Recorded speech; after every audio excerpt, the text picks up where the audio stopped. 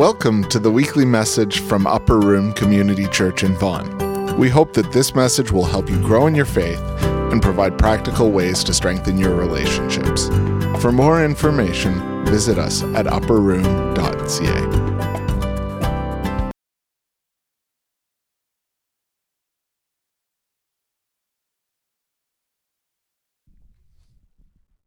Okay.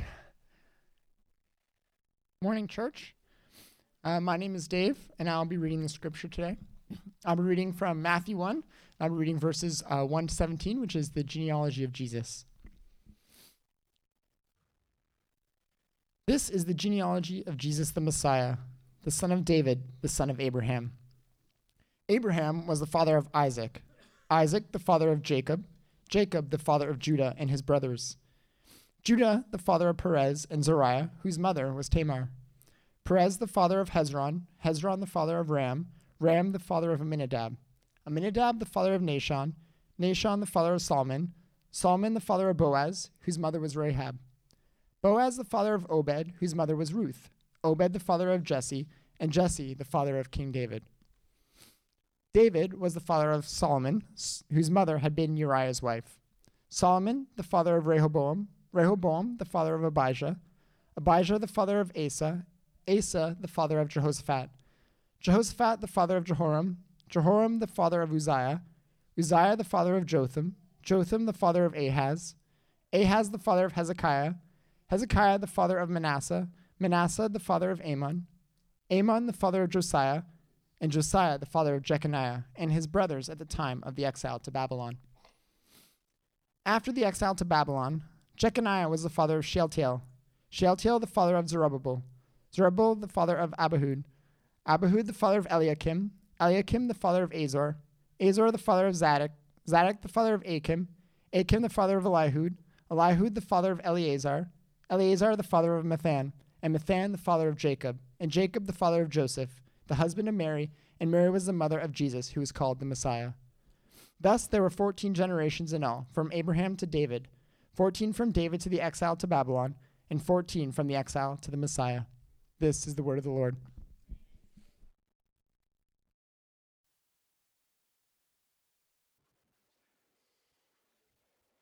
Good morning. There's like two things I want to say right from the beginning, and one of them is, Dave, thank you for that. Yeah. I hope that'll all make sense in a few minutes. The second thing is that there seems to be like this sense of heaviness in the room, just like, this whole week and beyond, and even the way that, Michelle was leading in the singing and explaining the reckless love of God, and then the way that Kate prayed and all these kinds of things. And there's just this sense of brokenness and this sense of need, this sense of like, man, like we can't do this on our own. And if you're feeling that, then man, am I ever glad you're here. Because this is the place where you can come and say, I don't get everything that's happening in this world, but we can do that alongside other people who are trying to figure it out, knowing that we are worshiping and coming to get to know the living God who's got it sorted out. He has answers for us. And so this is the place to be. My name is Dave, and if we haven't had a chance to meet yet, it's really good to be with you. I am on staff here. I get to serve as a teaching pastor, so VJ and I alternate back and forth. But I haven't been here since Good Friday. I haven't been slacking.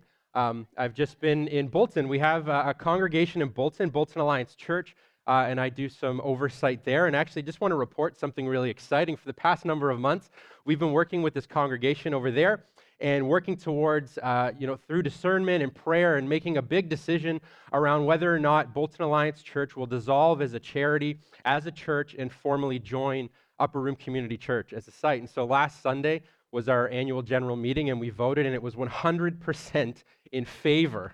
And so, yeah, praise God. We are so excited about that because over and over and over, and we've just seen so many ways that He has been faithful, the way that He's been unifying the community there. There's a tremendous amount of brokenness in the story of Bolton Alliance Church over the past year, and just to see the way He's been restoring and reconciling, it's amazing, which means for the next number of months until the end of this year, we're going to be doing quite a bit of work to launch what will become Upper Room Community Church Bolton. And this is just the beginning of so much of this multi-site vision that we're after in our Reach vision. So actually, I want to point your attention to the podcast. So we've been doing these Reach Roundtable podcasts, and this past week, VJ, Malcolm, and I spent some time talking through a whole bunch of things that are happening regarding this Reach vision. And so that podcast is going to be pushed to wherever you receive the sermon. So it's going to be on our app. If you use a secondary podcast app or whatever, you can find it on the website. You can get that. It's about 25 minutes, but it's worth listening to see what God is up to. So if you've been with us for the past couple of weeks, then you'll know that we are well underway in our series entitled Being Human. And last week, Pastor Vijay talked about, what does it mean to be a man and this idea of manhood, which leaves me with the topic of womanhood. And one thing that might be coming to your mind right from the beginning is this glaring issue, and that is I am not a woman, I am a man. And so there might be this question of, well, what gives you the right? Or there might be, well, how can you be so sure? And what qualifies you? And if those are actually the questions I was asking myself in the process of preparation. And so if that is what you're thinking, there's actually this element of Vijay and I, or anybody else for that matter, who preaches anything, that we are underqualified. We are ill-equipped. We don't have all the answers, which is exactly why every week, if you've been with us, we go to the Scripture. We go to the Word of God and we say, this is where the authority lies. And we are broken people who, by the grace of God, have the opportunity to talk about what God has said is true. And so my honest hope and prayer has been that I will just be able to present to you what I've discovered in the Scriptures and that I will not mansplain a single thing. That has been a prayer of mine for the past couple of weeks, okay? So on that, if I'm totally honest, which I plan to be, that's the idea, I've never naturally seen things from a woman's point of view. Okay, any men, are you with me? And so you've never naturally seen things from a point of view. And as a matter of fact, even if you ever have, it's been only because a woman has helped you, has long suffered to help you see things from her point of view. Is anybody else with me on that? I think that's how we're made, right? And so men, we don't naturally see things from a woman's point of view. Women, you don't naturally see things from a man's point of view either. And so there's been this tremendous learning curve that I've been on for my entire life, really. And I don't remember a particular time where I was taught anything like men and women are distinctly different in that men are more valuable or men are more important or men should get the first place and all that over women. I don't remember being taught that explicitly, but as I pay attention to the culture around us, as I look back to the cultural upbringing that I have, as I look all over the place, I see that there is this sense that men and women are distinctly different, and somehow, when you get to the end of it, men are better than women. And this isn't actually just me, because we did a survey, and about 80 or more of you contributed, and a couple of the things that you said is that women are, or should be, one of the following things: quiet, clean, thin. By the way, this is both men and responses from both men and women, okay? Submissive, helpful, are weak, was the context of that one. Should be servants. They are docile. They should be obedient. They're often illogical, or they're overly emotional. So I'm not just making this up. This is what you said. Well, this is what I said too. I'm not going to tell you which one was mine. But we responded to the survey, and so what we're seeing is that this isn't just an idea of my upbringing. This is very much something that still exists. And so we've got to this begs the question, where does this all come from? What's the idea here? I think that our culture, the society we live in, does not view women as equal or as valuable or as important as men. And even saying that out loud feels bad. But I think it's the truth. And there's a number of examples we can look to in our society, but one I'll point to is Gender Pay Gap Day, which was just a few weeks ago. Basically, this is a day in our province where attention is drawn to the fact that women make significantly less on the dollar than men do for doing the exact same job, okay? And so this is a day for advocacy, a day for awareness, a day for protest, and all of those types of things. And so one study looked at 240 of the top jobs in Canada, and it looked at 20 of those in particular. So the 20 top jobs of the 220 top jobs in Canada. Did you follow that? Okay. And what was discovered is that on average, men make between 24 and 40% more than a woman does for doing the exact same job. So if you want to look at that a different way, if we just look at it in dollars and cents, men are making between 24 and 40% more on the dollar for every dollar that a woman earns. Why?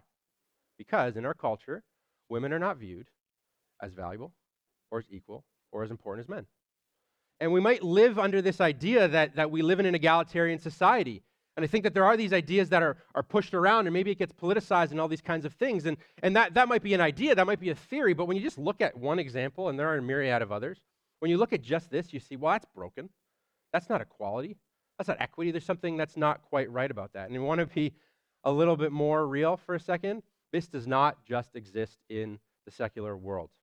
As we go back and we look through church history, the 2,000 years since the resurrection and ascension of Jesus back into heaven, as we look at what's taken place in the formation of even the faith tradition that we're a part of today, we can look at some of the most significant influencers throughout the years and see that they weren't particularly helpful to this whole discussion.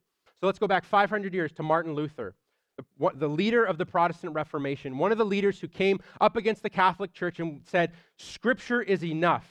By faith alone we are saved. By grace we are saved. It's a gift of God, not something that we earn. A tremendous person, okay? Here's one thing he's quoted as saying. Why do girls mature much faster than boys? Because weeds grow faster than roses. What do you do with weeds? You complain about them? You get rid of them? What do you do with roses? You stop and smell them. You put them front and center. You give them as a gift. Go back about 1,000 years to a guy named St. Augustine of Hippo, a tremendous philosopher and thinker, influential to not just Christian thinkers and philosophers, but others as well. He's the guy who helped us begin to think about the fact that God is eternal, that he exists outside of space and time. He's the one who's helped us think more significantly, more theologically rather, about the idea of original sin. Okay? He's quoted as saying this, woman does not possess the image of God in herself, but only when taken together with the male who is her head. But as far as the man is concerned, he is by himself alone the image of God, just as fully and completely as when he and the woman are joined together as one, or into one. So man on his own can reflect the image of God, but woman can't. The only way she possibly could is if she was attached to a man who's the true image bearer. That's what he says. Tertullian, go back to 2nd century, 1st and 2nd centuries when he was writing. One of the first defenders of the Christian faith. He's the one who put theology into Latin. He's the first one to use the word Trinitas, which is the Trinity, to help us think about that God exists eternally as Father, Son, and Holy Spirit. Significant thinker. He wrote this in a letter in the 2nd century to women, okay, for context. You are the devil's gateway, he says. You are the unsealer of that tree. You are the first forsaker of the divine law. You are the one who persuaded him, get this, whom the devil was not brave enough to approach. So as if you get, okay, it's like women, men never would have possibly sinned if you didn't come into the picture and mess this whole thing up. Right? And all of us, men and women, we're all like, it probably would have been faster. That's what I tend to think. Right? And so what do we do with this? Because like I said, these are heavyweights, okay? These are significant influencers into the Protestant tradition of following Jesus. And so much of what they said is still taught. So much of what they said is treated almost as evangelical orthodoxy, so to speak, as in core doctrines that are important. So we don't dismiss everything that is said. We can't do that. We shouldn't do that. However, there are some things that even reading them out, even as we've heard them, like, isn't that repulsive? Isn't that disgusting? Which means we have to do the work of sifting through all of this, because remnants of this anti-woman misogynistic teaching and thought process has absolutely remained even to this day into the modern era of Christianity. It's still there, to the point where some skeptics, the reason that they're skeptical of Christianity, for example, is this. Here's a quote I took from a skeptic writer. She's from the west coast of the United States. The Judeo-Christian tradition of building up men by tearing down women goes all the way back to the most ancient parts of the biblical collection, to the opening pages of Genesis, and continues unabated through the New Testament. So the idea here is, why would I want anything to do with this tradition, this religion, this teaching that has always been this, from page 1 to the last page? It's all there. And why am I telling you this? Is this like to bum you out? Is this to enrage you? Maybe. Maybe there's like a holy anger that's bubbling up inside of you. Maybe it's that. But there's a whole bunch of reasons. One reason in particular is that 50.4% of Canada is female. Okay? If we look at the church at large, okay, not just our church, but every church, everybody's following Jesus everywhere. I don't know the exact number, but typically they say that there are far more women who are followers of Jesus than there are men. Okay?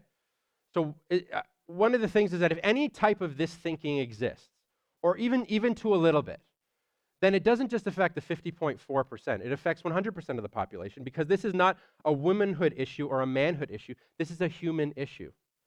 This is a people issue. And so we've got to pay attention to it. And perhaps you haven't really thought about this. Perhaps it's just, well, that's what I know or whatever. And so there's been this idea of complacency. Oh, that's the way it is. And actually, if we're complacent about something like this, then we're contributing to the problem at hand. And so we've got to be aware of it. So my goal for today, there is, like I said, so many different things we could possibly say. So my goal for today is to try and do one thing, and that is answer the question, does the story of God really give this perspective on women? Okay? Does the story of God line up with the cultural narrative we've been led to believe, that we've been taught, or does it say something completely different than that? That's what we're going to try and do. And actually, towards the end of the message, we're going to see a video from a woman in our congregation named Kathy Clausen, and she's going to talk about what it means to be a woman made in the image of God, and that's like the real sermon. So everything I'm going to just talk about till we get there, this is all the intro, okay? So in order to understand or begin answering this question, does the story of God tell the same story that we've been led to believe? We have to go back to the beginning of the story, which is creation, right? Genesis chapter 1, 2, and 3. And VJ and I are going to go back there a whole lot, because that's where humanity began, right? And so we see in Genesis chapter 1, verse 27 in particular, so God created mankind in his own image. In the image of God, he created them. Male and female, he created them. I so badly wanted to put people kind in brackets just for fun. So God created people. God created man and woman, male and female, he created them. One commentator on this says that this clearly states the distinction of the sexes. This clearly states that there is male and that there is female, and that this is a matter of divine origin, which means that sexuality is far from a biological accident. In the coming weeks, we're going to start talking about gender and sexuality and orientation and all of these things, and all of it comes back to here. But its relevance for us today is that very plainly it says that both male and female were created in the image of God. And so VJ opened up this entire series by talking about how humans were created with the purpose of imaging, reflecting to the rest of the world the character of God, the attributes of God, the person of God as best that we can. And so in their perfect relationship in the garden between Adam and Eve, they were able to do this. But then something happened that kind of threw the entire thing off. And so this idea that men are the primary image bearer, even if we just were to use this one verse, we say that there's a tremendous problem with that line of thinking, right? Now, at the same time, we can't go way far and the pendulum swing to the other side and say that women are the only ones who image God as well. We can't say that. Why? Because male and female, he created them in his image, okay? So male and female together. And so both men and women have been created to equally reflect the image of God.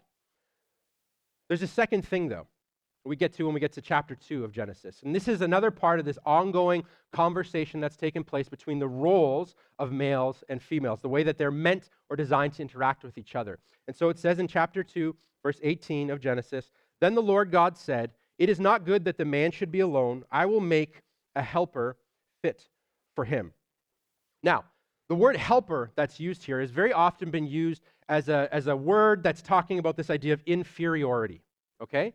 So superiority and inferiority. Obviously, Adam was made first, the man was made first, so there's an element of preference, there's an element of superiority over the woman. So if we just look at just the order argument, that's one place where that type of thinking comes from. But then you get this word helper, which can almost be a bit of a disservice unless we go and see what it says in its original language, which is actually this word azer. Okay, so this word azer is a word, helper, but it's a word that's actually given, a title that's ascribed to God throughout various parts of Scripture, to say that God is the azer of Israel. God is the azer of humanity. God is the helper of people. So let's just stop and think about this. If we look at the order of creation, first of all, we could say, well, Adam must have some type of preference because he was created first. But you know who came first? The Creator, God. So no one would say that the created is more superior than the creator. You with me? Okay? So there's the Creator. Yes, then there's Adam, then there's Eve. But Eve is given this name helper, which actually ties her to God, who's superior to Adam. Now, again, I'm not going to do this pendulum swing thing where I say that one is more important than the other. I'm not going to do that because I think that breaks down the whole argument. But what I am saying is that Eve's role as azer, the helper to Adam, the helper to the man, is because there is an absolute insufficiency in man all by himself. And so like God helps humanity, Eve was created to help man. You with me on that? Okay, check out this quote. Azer does not imply, do you have this? Yes. Azer does not imply that the woman is inferior to the man, especially since a perceived insufficiency in Adam to image God prompted Eve's creation. Okay? So Adam, on his own, could not image or reflect the character of God, the person of God. He couldn't do that by himself. That's the insufficiency. That's where Eve comes in. That's why we say both man and woman equally do this together. And the pronunciation of Azer resembles Zerah, which means seed or offspring, which expresses that Eve is an essential part of humanity, imaging God as creator of life. And there's this beautiful undertone in that, which is that as women are designed by God to be able to give birth, there's actually a way that women are able to relate and interact with the creator style of the creator element, character, whatever that is, of God. There's a way that women can interact with God in the process of creation that man can't. Yes, men play a significant role in the creation when it comes to having children. But as women deliver, as they go through labor, as they are able to do, they have this way of engaging with God as the creator, the giver of life. Isn't that cool? So we can't say that this is an issue of inferiority and superiority. If we are going to play that argument, we say, yes, God is superior, 100%. And we are inferior to him, but he's our Azer. Adam created on his own, couldn't do it, couldn't image. The insufficiency meant that God had to create Eve to be the Azer, to be the helper, and together, male and female, reflect God. Okay? Did God create Adam first? Yes. Why did he do that? No idea. Gotcha. But that's what the creation story tells us. That's the order that the creation story goes into. But there's something there that's not actually about the created order per se. Because, I mean, if you really want to get into that, then you can talk about how the animals came first and the trees came first and all that. That's not what it's about. What it's saying is that man and woman saved for last. There's also this idea that I think is beautiful, is that God is finished creating when he created Eve. So he wasn't done yet. And then he creates woman. And woman is beautiful. Woman is unlike anything else anyone has ever seen, unlike anything else Adam had ever seen. Right? And so, what's the purpose of all this? Human history begins with Adam and Eve, man and woman, male and female, created equally in the image of God for the purpose of showing the rest of creation what God is like. But this is where things go wrong. The moment that Adam and Eve chose to trust in themselves over trusting in God, when they said, I don't want to live according to your rules, according to your law, I want to take things in my own hand, the moment that they sinned, all of this was broken. And this is where death and brokenness entered into the world, and it affected creation, it affected humanity, and it affected the relationship of beautiful equality that existed between man and woman. It was broken to the point where one pastor, a man by the name of Eugene Cho, he pastors at a church in Seattle, he says that the oppression that women have faced as the result of how they are viewed is the oldest injustice in the world, he says. So, remember, we're asking the question, does Scripture tell the same story? Does God tell the same story about women that the general cultural narrative would have us believe? Thus far, the answer is no. But we have to deal with something. We have to deal with something that happened. If this is the oldest injustice, we have to deal with what happened from the time of like Genesis chapter 3 all the way to the time of Jesus, and then even that exists in today. And the cool thing about Jesus, the great thing about Jesus, is that when he was sent to earth by God to live a human life, he came to demonstrate what it means to be the most true, perfect human. And we can think about this just by means of morality or obedience to God. There is an element of that, absolutely. But he demonstrates what it means to live life as a person the way that God had defined it originally in creation. And so he begins to reestablish the relationship between man and woman and everybody else by living out his life. And so when we go to his story, the very beginning of his story, as you can see, as Dave read for us earlier, the very beginning, Jesus hadn't done anything, right? Okay? It's just the story of his family tree. We already see that he is going to be subverting the cultural narrative time and time again. And so let's look at the genealogy of Jesus. Be honest with me, okay? Let's take a poll. When you're reading Scripture, you come to a genealogy, a lineage, a family tree. Put up your hand if you skip it. Okay. Right. Put up your hand if you read it. There's a couple. Great. Beautiful. You should. We ought to. There's something there. One of the reasons we skip over it is because we don't necessarily know how to pronounce it or what sense to make of it. Dave's been practicing for 3 weeks because he was supposed to do this on the ice storm Sunday. So he prayed for ice so he could get a couple more weeks. The thing about a lineage or a genealogy is it tells about a person's story. Most importantly, it tells us about where a person came from or who they came from, for that matter. And so what would take place is that a lineage, a family tree, these kinds of things would be to prove how pure a person was. If they were linked to royalty in any way, if they had any significant people in their life, if there was wealth, they wanted to elevate that, which means on the flip side, they would often leave people out that would potentially mar or wreck the reputation of that particular person. So if you had like a crazy uncle or somebody who did something else, you just leave them out and hopefully they got forgotten in history, but you put all the important people up at the front. You know, people are like, yeah, Brad Pitt's my 17th cousin twice removed through my dad's former roommate. You know, people say that kind of stuff. They would want to do that to pull in these important people. I have no idea why I picked Brad Pitt. No idea. But just follow along with what I'm saying here, okay? As best as you can.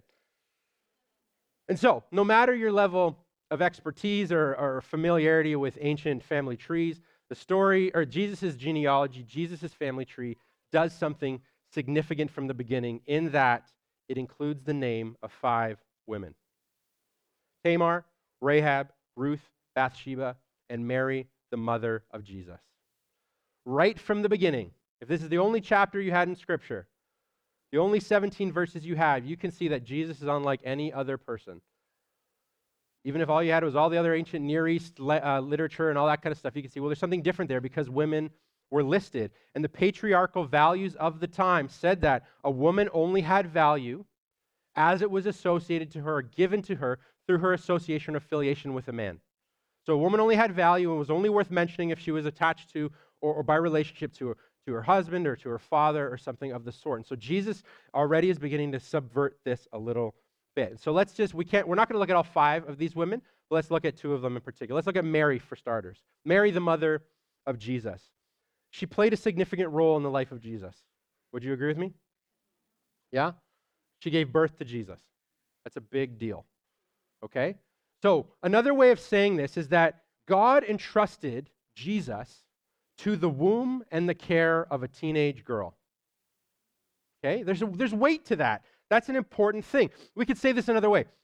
Jesus could not have come to earth to do what he was sent to do unless there was a woman involved in the process. Now, some of you didn't like when I said Jesus couldn't. You might be saying, well, God could do anything he wants. God is all-powerful. God is all-knowing. God can do anything he wants. Of course, if he wanted to do it some other way, he could. To which I would say, yeah, okay, but that's not my point. The point is that he can do everything he wants. He is all-powerful, and here's how he chose to do it. He chose to empower a woman for the sake of bringing to earth the Savior of all humanity. The significance of the role that women were brought in to play. And so how can we think that women are some sort of an afterthought to God? How can that exist in church history if we look at it this way? Women are essential to God to the point where God's whole plan for all of his creation began with a woman, and a teenage girl for that matter. And so society belittled and hardly even noticed women, but God subverts the cultural norms by empowering Mary to do uniquely what only a woman could do. Next point. If these women were still alive today, all of them would share at least one thing in common, and that would be that they'd all be a part of this #MeToo campaign. Because all of these women, as you read through their stories, have an element of sexual stigma or sexual brokenness. Again, we can't look at all of them. We don't have the time, but let's look at one, Bathsheba. You noticed in the lineage that she was her name I don't think was mentioned, but it says wife of Uriah. Okay, right? That affiliation to the man. Uriah the Hittite. So Uriah the Hittite's this guy. He's fighting in the army. He's out and about. Bathsheba is at her place doing what she always does, living her life as she normally does. She begins to bathe herself. King David, who's supposed to be this great man after God's own heart, supposed to be this ultimate amazing warrior king, supposed to be a boss, is not fighting with his soldiers because he's disobedient, really. And so as he's wandering around his palace, totally bored, he sees Bathsheba, and he says, I want Bathsheba. And he goes and gets Bathsheba, and he sleeps with her. And then she gets pregnant. And when she gets pregnant, David has her husband, Uriah the Hittite, sent to the front lines to guarantee his death. So David becomes a murderer in this process to cover up his whole story here, which means that Bathsheba is a victim. How do we look at this and say that this could, like, she's a victim? And all of these women, in one way or another, had an element of, like I said, sexual brokenness or stigma associated with them. And I can't tell you how many times, as I was studying, reading through commentary after commentary, where people wrote that the only reason women were put into the genealogy of Jesus was to make the point that Jesus came from a line of sinful humans and that women are the worst. That was the point they were trying to make.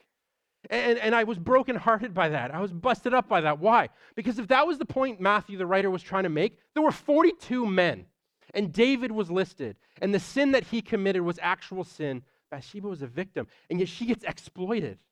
It's somehow her fault. She somehow gets blamed for this, is the view. I could not wrap my head around that. So what is God trying to do? Why are the women there? Why are these women there? There could have been other women. Why are these 5 women there? He's trying to tell us something about his perspective of women that had been broken throughout the course of history. And that is that, yes, Jesus came from a line of sinful people to be the Savior of all humanity.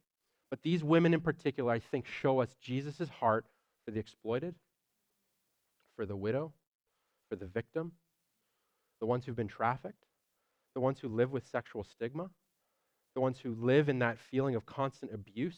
Even if it's somehow over, you still live with it. Jesus came to say, no, I'm not ashamed of you. You're my people. I'm here for you. And women, hear me on this. You need to know that actually Jesus could be a part of the Me Too campaign as well, because in the process of his arrest, his betrayal, his arrest to his crucifixion, he was stripped naked and he was mocked. Jesus understands what it means to be a victim of sexual abuse. Yes, I know that sexual abuse is varied, and there's all these different ways that it can go, but Jesus understands that in such a way. And I think what Jesus is saying to all of us, but women, I think one thing that Jesus is saying to you is that he's not ashamed of you. He understands you. He identifies with you. And he takes your stigma, he takes your pain, he takes those things, and he gives you his dignity. And I'm broken by this because I know that I have been a contributor to this problem. If you've been with us, you've heard me talk about some of my experience with pornography. And we're not going to go into all of that, but users of porn directly fuel the need for human trafficking. There's a direct connection, a direct line of connection. So the exploitation of women, the exploitation of people in general, Jesus came to say, no, I'm here for you. That's why they're there. One more thing that this genealogy tells us before we get to Kathy's video. Jesus taught the disciples that women are valuable and important even when nobody else agrees. And so we know this, again, simply because the names of women are included in the genealogy. This would have potentially discredited Matthew's writing altogether. This would have discredited Jesus' testimony altogether, again, because of the cultural norms at the time. But then what we see by these women being listed there and other women that play out in the eyewitness accounts of Jesus' life, Matthew, Mark, Luke, and John, the first books of the New Testament, one thing we see is that women are placed in particular places at particular times for the purpose of playing a distinct role. So get this. Women were the first ones to be witnesses of the empty tomb. So why did that happen? The women, Mary Magdalene, Mary the mother of Jesus, and Salome went to Jesus' tomb, and they went with spices and stuff, which is like, they wanted to go to the decaying body that they thought was going to be there, to dress it up, to make it smell nice. They're like, when we go and put flowers, it was like a visit, right? And even as they're walking there, they're like, who's going to move the stone? Like, that's a pretty big issue. Where were the men, by the way? It's a good question. Running away, denying him, not wanting to be associated with him. But these women are coming to Jesus because he obviously showed them how valuable they were to him. And when they get there, surprise, surprise, he's not there. And so they go from the tomb, follow me, from the tomb to go find the other male disciples, to tell the male disciples that Jesus was not there, that he had resurrected from the dead. Which means, for that period of history, women were the only preachers of the gospel message that Jesus is resurrected from the dead. And you know what the men said when the women got back to the disciples? You know what the men said? Oh, we got to see this for ourselves. Why? Because they discredited their testimony. They didn't believe them because even the male disciples who would spend 3 years with Jesus were still I don't want to say the word victim, maybe. We're still products of their environment. So we go see for ourselves. And when they got there, he wasn't there. And so the culture said women can't be trusted. God risks everything by entrusting the most valuable, look at Mary again, the most valuable part of God's whole plan, the birth of Jesus, right through to the ascent or the resurrection of Jesus. All of that is entrusted to women who are put in a specific place at a specific time. Elise Fitzpatrick wrote this: Jesus, speaking a woman's name as the first word in the New Age, referring to after his resurrection, was an act of incredible significance. He wanted women to know that the old way of denigrating, exploiting, and marginalizing one half of his creation was over. Now, what we pull away from this is one thing in particular. Matthew, one of Jesus' disciples, wrote this in his genealogy. This is the beginning of his eyewitness account. He writes this. So, Jesus must have taught Matthew that even though it might seem that the cultural norm, the cultural narrative is that these women will discredit you, people might not take seriously your eyewitness account, these women are valuable, women are important, you're going to put them there. And so the disciples, somewhere in this whole process, learned from Jesus that there's a different way of treating women. So, just from what we've looked at, does the story of God tell us the same story that the cultural narrative would have us believe? No. Absolutely not. No, it does not. And like, Jesus hasn't done anything yet as far as the story is concerned. So you start reading the Gospel of Matthew, you see this is what you can pull out of there. As you keep reading throughout the eyewitness accounts, what you're going to see over and over and over again, that Jesus identifies with women, he goes out of his way to associate with them, he advocates for them, he defends them, he forgives them, he heals them, very clearly distinguishing himself from any other spiritual or religious leader of the time and saying to these women, God is for you because you are made for God. So, we are going to watch a video, like I said, the real sermon. And this is Kathy's perspective on what it means to be a woman made in the image of God. So it's a little bit of a longer video. It's about 8 minutes, but it's worth it. Hang on. And then I'm going to come back with a few concluding thoughts once that's finished.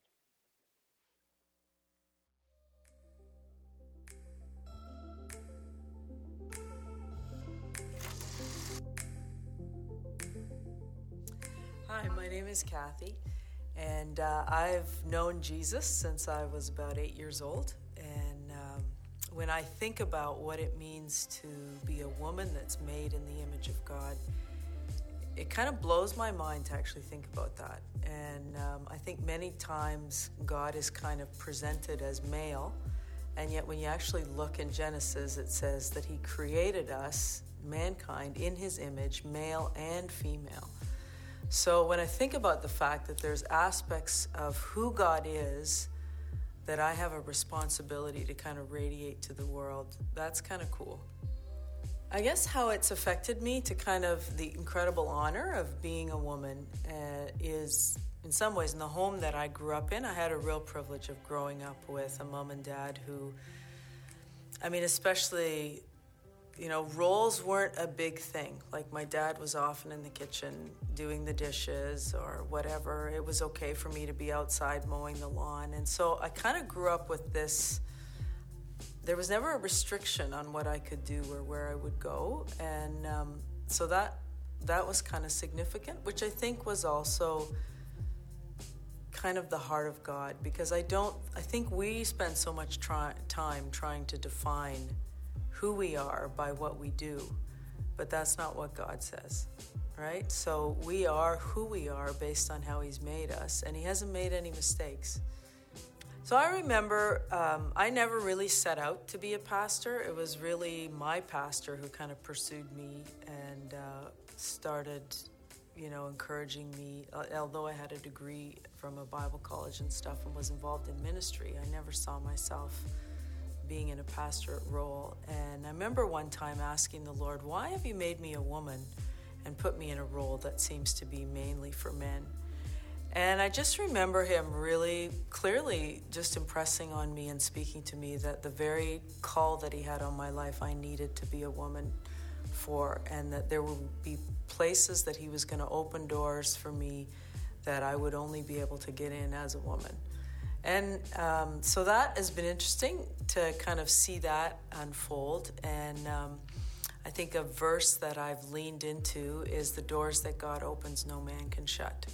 And if God wants you somewhere, he will put you there. It has little to do with, you're not going to be limited by your gender. When I look at Jesus and just what it means to be in relationship with Jesus as a woman, wow, I'm so glad I'm not a man, because I don't know how guys do it. But there's a level of intimacy that I totally enjoy. There are times when I'm worshiping in church. I used to attend a church where we had a cross up at the front. And there were times in the worship where I would just feel like Jesus was coming down and asking me, can I have this dance? And then, so if you see me kind of dancing in church a little bit, I'm probably not dancing alone. There are other times I'm single, and, there are times when I've just leaned into Jesus as my spouse.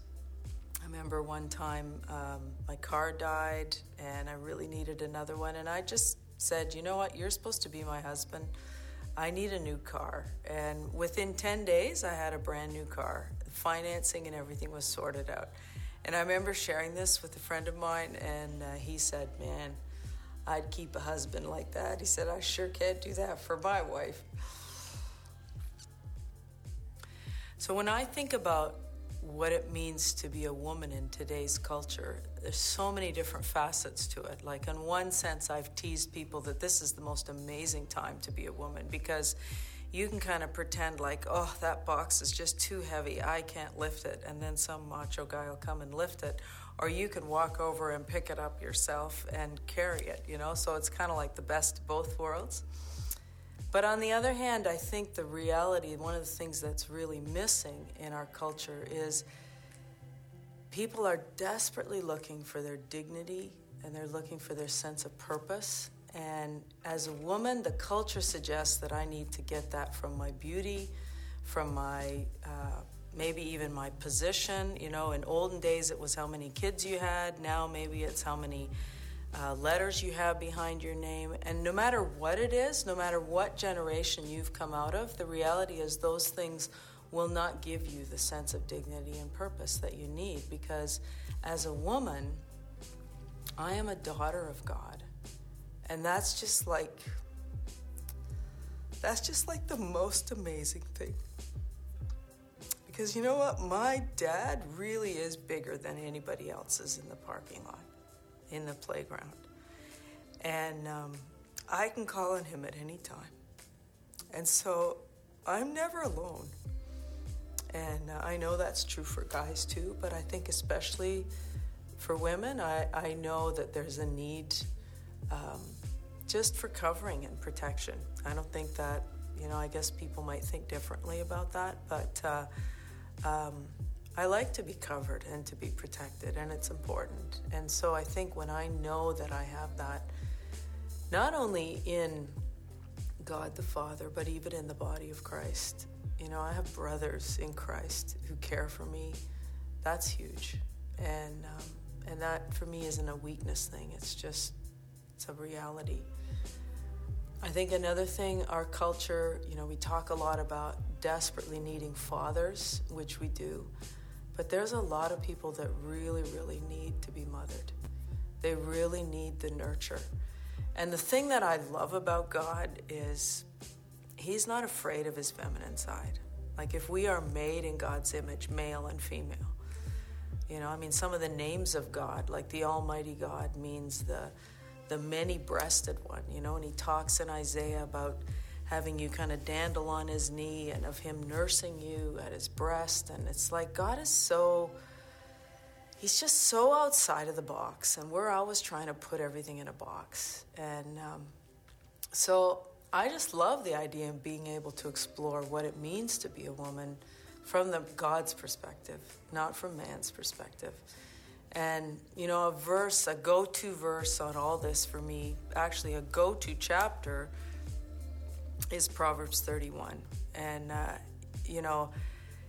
think sometimes women are so desperately trying to find themselves that they're like, well, I can't just be a stay-at-home mom, that's lesser. I got to be a CEO or whatever. But the reality is the Proverbs 31 woman does it all. Like there's, she can do it all. And I think there's huge potential in women to do it all. But then at the tail end of that passage, he just says, don't get caught on the beauty thing and the charm thing and all that. The real goal is, as you fear the Lord, you're going to come into this place of just eternal beauty and eternal dignity that will never be taken from you.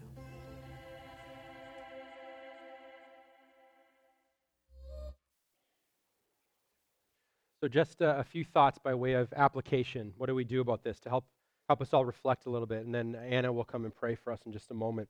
If you're here and you're a man or a woman and you're not a follower of Jesus, you're just checking things out. Maybe you still categorize yourself as a skeptic. You're not so sure.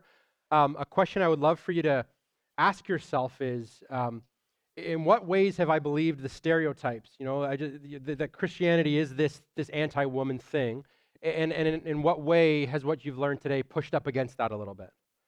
See, admittedly, followers of Jesus haven't always done a good job representing the ones whom we follow.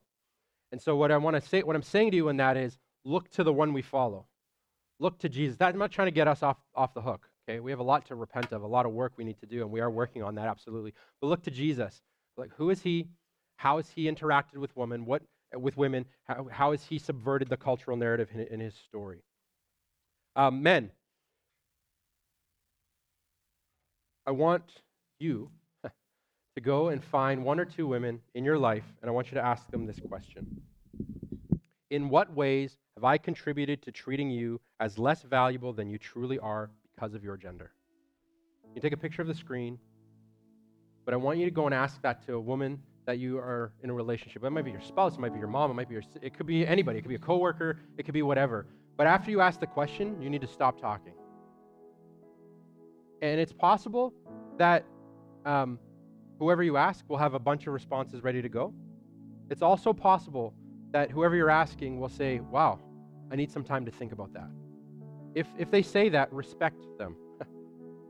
Let women take as much time as you need. Some of you women are going to be asked this question, right? You can't bring it up, women. This is for the men to do.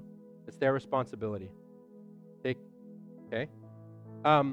And then men, I also want us to all think about, myself included, we all need to think of, like, what are the ways that we have just viewed women so wrongly?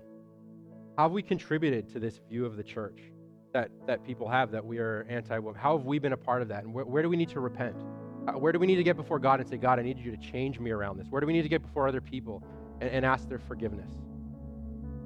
And lastly, women, you are valuable to God. You're essential to God.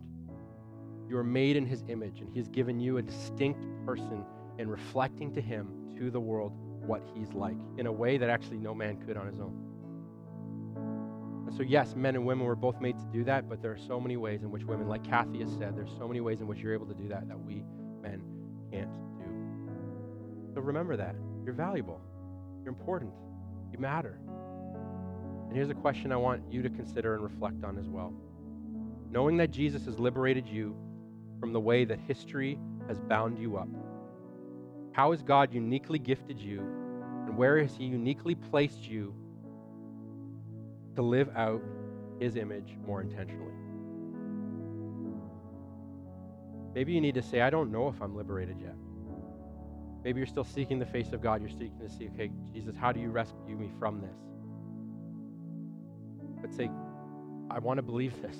Ask him to liberate, ask you to sense that. Maybe you need to talk that through with other people, whatever it is. But then once you come to that understanding, figure out where is it that he's placed you uniquely.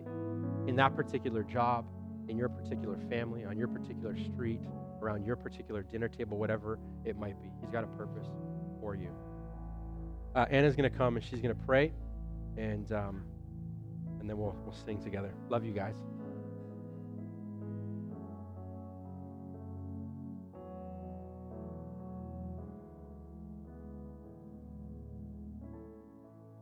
Before I pray, my name is Anna, and I have a great privilege to pray for our congregation today. And, in light of the recent Young and Finch tragedy that happened, my heart is real close to this tragedy, and especially since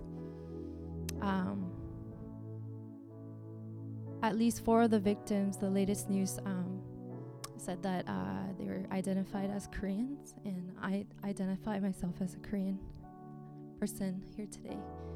And then it's crazy how thinking about this tragedy made me think of what VJ preached last week, that our society desperately needs to change and that it takes both women and men. And in light of that, I want to just pray for us. So would you join me as I pray?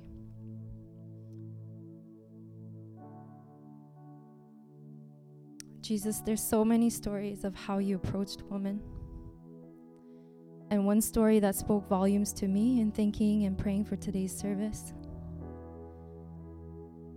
is a story in John chapter 4 when you interacted with the woman at the well. You spoke both truth and love into this woman's life and set her free from her past, and didn't just stop there, but empowered and encouraged her to live a new life. I believe with all my heart that this isn't just a story for the woman at the well, but for every woman here today. As we heard Kathy's story, similarly, my life will never be the same, as He has freed me from my past and healed and blessed me not to just stay there, but empowered me to be a channel of God's grace to others that are just as broken, just as imperfect and human, just as I am. If Jesus did this for me, I believe that He can also do it for you. Jesus, I believe that you are still continuing your work here in our community to touch the lives of women who are desperately needing to see a fuller picture of who you are, and through that finding worth, value, and courage in our true identities in which you've created us to be, and to live that out. Lord, we thank you that you came to earth to redefine many things, one of which is to redefine how women are viewed and treated in our society. Thank you that you have created both men and women as equal and essential in fully reflecting who you are. What you deem important is not about the hierarchy between men and women, male power or female power, but rather about partnership, equally giving voice to both genders to be part of your restoration and healing process of our brokenness. Jesus, you are the truth and the life to all people. Thank you that you were and you continue to be close to the rejected people of society, those that we classify as irredeemable, and to the weak, and you openly give opportunities to follow you. Would you continue to invite us into following you and give us a strong passion and desire to accept that invitation, both female and male. Continue to teach us how to be a godly woman, where we are clothed with strength and dignity. Speak with wisdom, and faithful instruction is on our tongue. And raise us to be a woman who fears the Lord. As we do that, may our husbands, brothers, fathers, uncles, male mentors, figures, etc. in our lives be well respected.